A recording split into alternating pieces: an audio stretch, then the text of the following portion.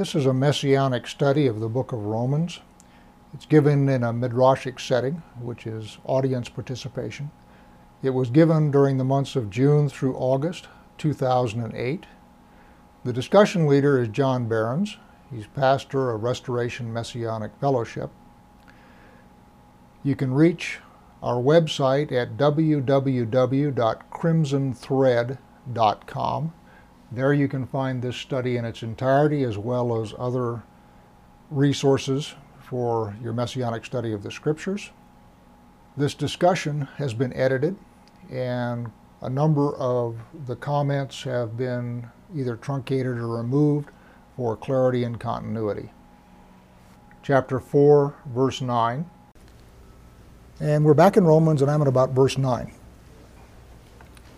Is this blessing then only for the circumcised, or also for the uncircumcised? And the blessing he's talking about is the one in verse 7 and 8, which is from David, and I think it's Psalm, I'll have it in a minute here, 32, verses 1 and 2. So the blessing, blessed are those whose lawless deeds are forgiven and whose sins are covered. Blessed is the man against whom the Lord will not count his sin. Is this blessing, the blessing that David is talking about, then only for the circumcised, or also for the uncircumcised? So the question is, does it apply to Jew and Gentiles? We say that faith was counted to Abraham as righteousness. How then was it counted to him? Was it before or after he had been circumcised? It was after. It was not after, I'm sorry. But before he was circumcised. In other words, remember, Abraham, the passage that Paul is quoting out of the Torah, which is Genesis 17. Abraham believed God, and it was counted to him for righteousness. Then, subsequently to that, Abraham circumcised himself. Okay? I personally think he had a little help, but anyway, he was circumcised. And so what Paul is saying is, if Abraham, while in an uncircumcised state, can receive the righteousness of God, so can anybody else. In other words, the receipt of the righteousness of God is not dependent on circumcision. That's the argument he's making. And he's using a Greek argument here, by the way. This is linear and syllogistic, okay? Perfectly good Greek argument. Yeah, 11. He received the sign of circumcision as a seal of the righteousness that he had by faith while he was still uncircumcised. In other words, he received righteousness by faith in an uncircumcised state, and then through his works, circumcision, he demonstrated that faith. Okay? If you were to say this the way James says the same thing.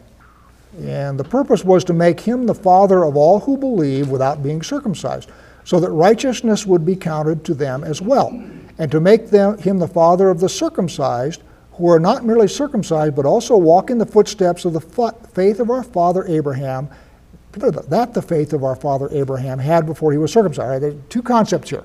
One is he's saying that the sequence here was important. God did that sequence on purpose so that those of us who are not of the circumcision would know that we can receive the righteousness of God through faith, just like Abraham did.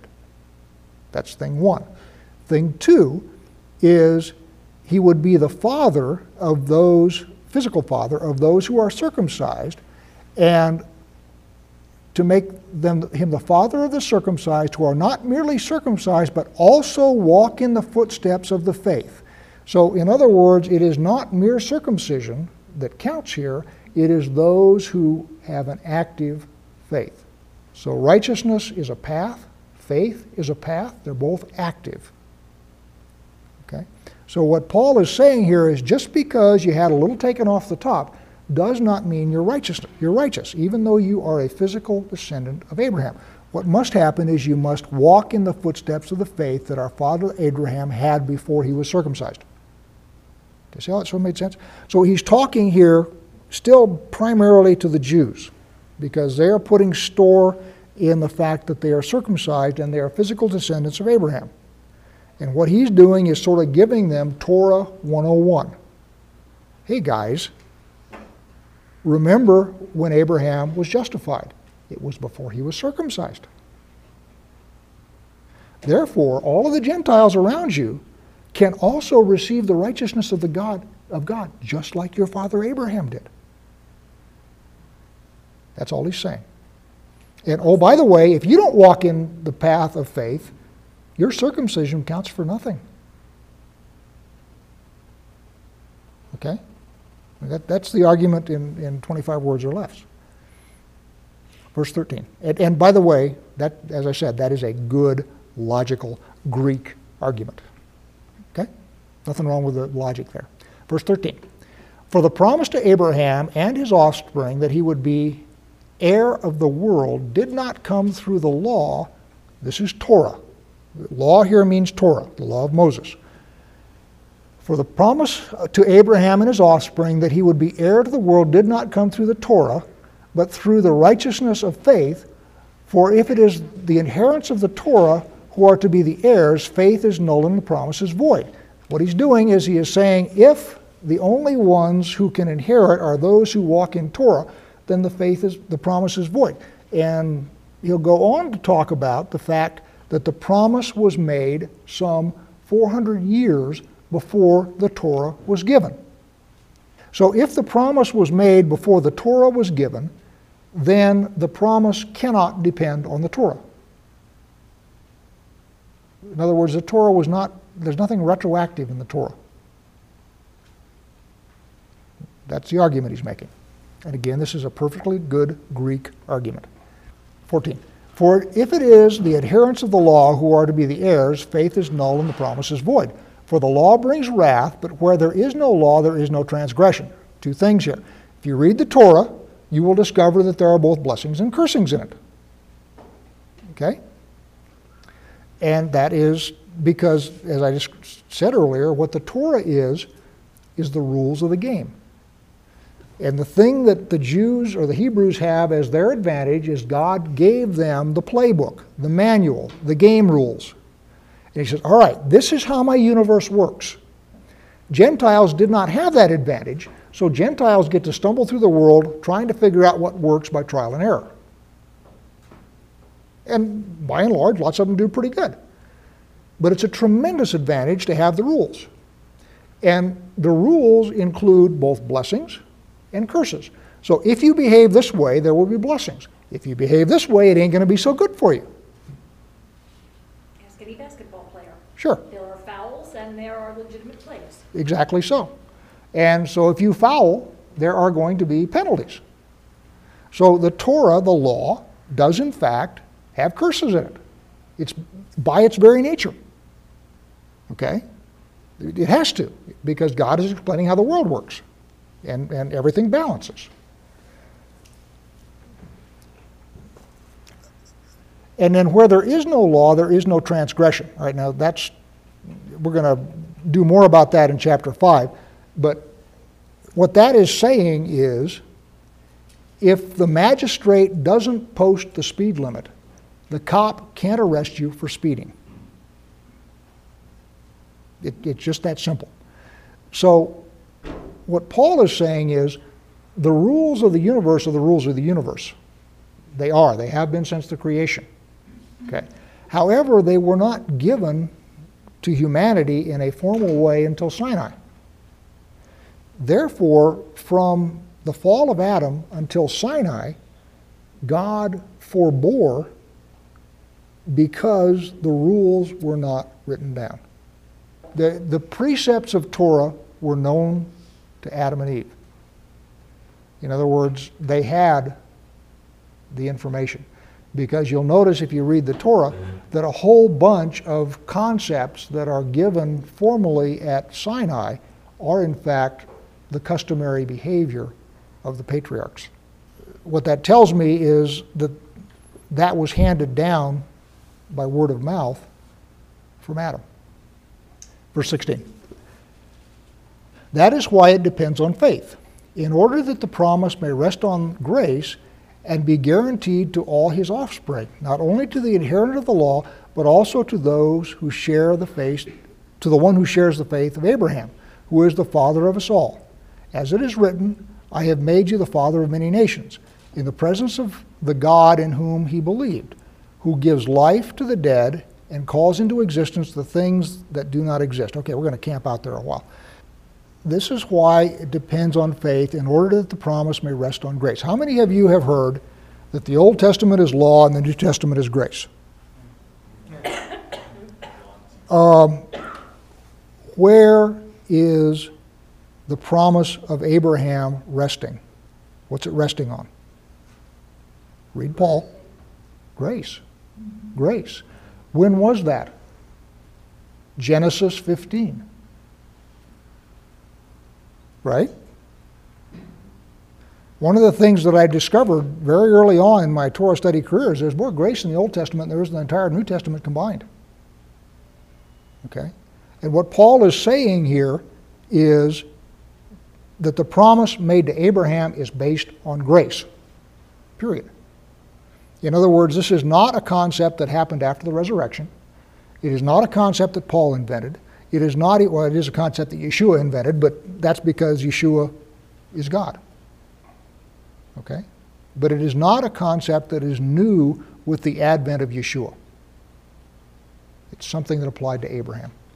As it is written, I have made you the father of many nations, in verse 17, in the presence of God in whom he believed, who gives life to the dead and calls into existence the things that do not exist. All right. I'm going to diverge from Romans for just a minute and put a plug in for this. It's a CD, How to Pray Spiritually, by a man named Charles Capps. And what he camps out here, and he says, most people don't pray. What most people do is complain. If you want things to happen, what you got to do is pray the way God prays. Right? And what God does is he calls things that are not as if they were. That's what Romans just said here, right? Calls things that are not as if they were. He doesn't call things that are as if they were not.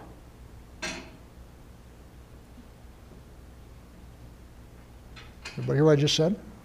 In other words, let's use health as an example.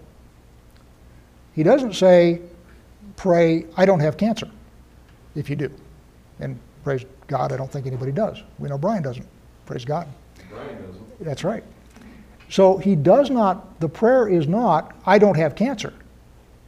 The prayer is, I don't have health and I need it. In other words, you're calling for what does not exist, in this case, health. That's what God is saying here. Does that so make sense? Everybody's looking at me like, ugh. And it's very simple, but most of us don't do it. What most of us do is magnify the problem. What you do is you come before God and you say, oh God, I've got this terrible cancer. Oh God, I'll never get rid of this. Oh God, if you don't do something, this cancer is going to kill me. Oh God. What's he going to do with that? Okay? That's complaining. That's not faith. What you want to do is call for the thing you don't have, but you want or need, which in that case would be health. It's really It's very good. I highly recommend it. It takes about an hour to listen to it. I've been through it twice, and I'll probably go through it 3 or 4 more times. It's excellent. Come here, Chris. Word. Yeah, well, why'd you just walk over to me? Because you asked me to. Oh. Have you been willing to come over here all this time, if I'd asked you? Certainly. Why didn't you come? You didn't ask me. Ah. You understand? I mean, it's really just that simple. Thank you. Anyway, that enough digression. But anyway, Paul is talking about the way God prays. And you know, for example, God says, let there be light, right? God didn't look on the earth and, woo, look at all that darkness. Wow, sure is dark out there. I don't believe we'll ever get light. Man, look at that dark. No, God didn't do any of that. God said, light, which wasn't there. And it became light. I mean, it's really very simple, and most people don't get it.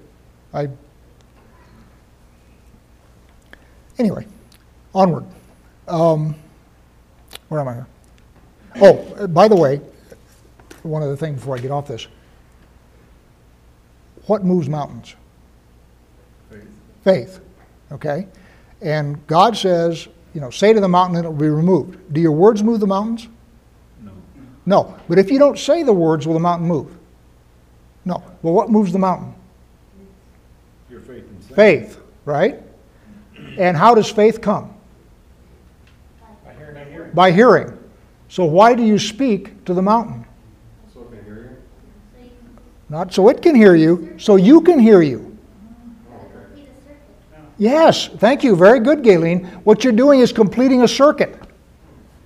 So you say it to build up your faith, and your faith is what makes it move. Did I say that so it made sense? Again, it's real simple, but it goes right by most people. Yeah. Mhm. Right. Yeah, exactly. And fear is the flip side of faith. Okay? So fear is the substance of things not hoped for, just as faith is the substance of things that is hoped for. Which is why God says don't mess with fear. Because what it will do is the mechanics, if you will, are the same. And your faith makes things happen. Your fears will also make things happen. Okay? And problem with most of us, we're better at fear than we are at faith. Got more practice. Okay? Anyway, onward. Back into Romans here.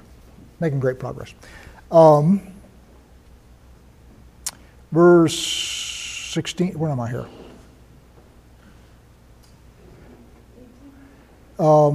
Verse 18. In hope he believed against hope that he should become the father of many nations.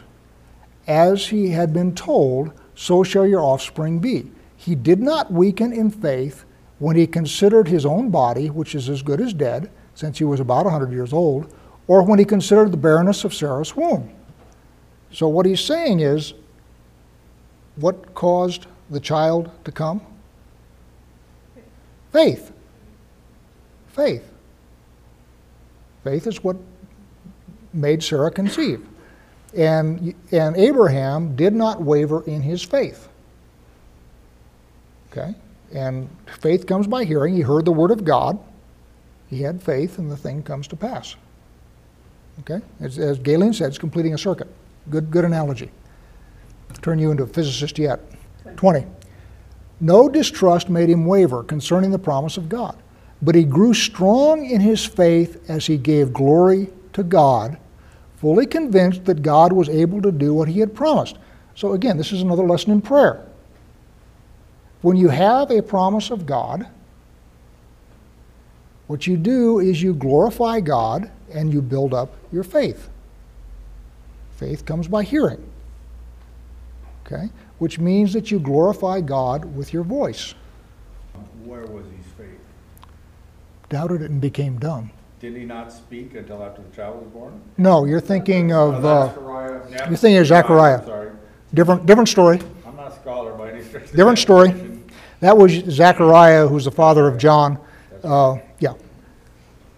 And God basically shut him up. And I suspect one of the reasons God shut him up is so he couldn't speak and nullify the promise.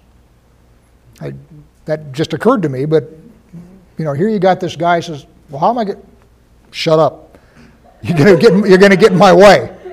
So he says, don't talk anymore.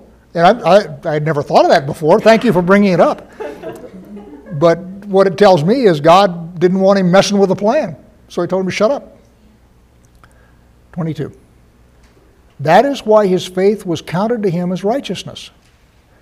In other words, his faith was counted as righteousness because he believed the promises of God, because he spoke the promises of God, built up his faith, and after a period of 25 years of doing that, he received the promise of God. Okay, and that's why it was, notice again, this is active. He did stuff.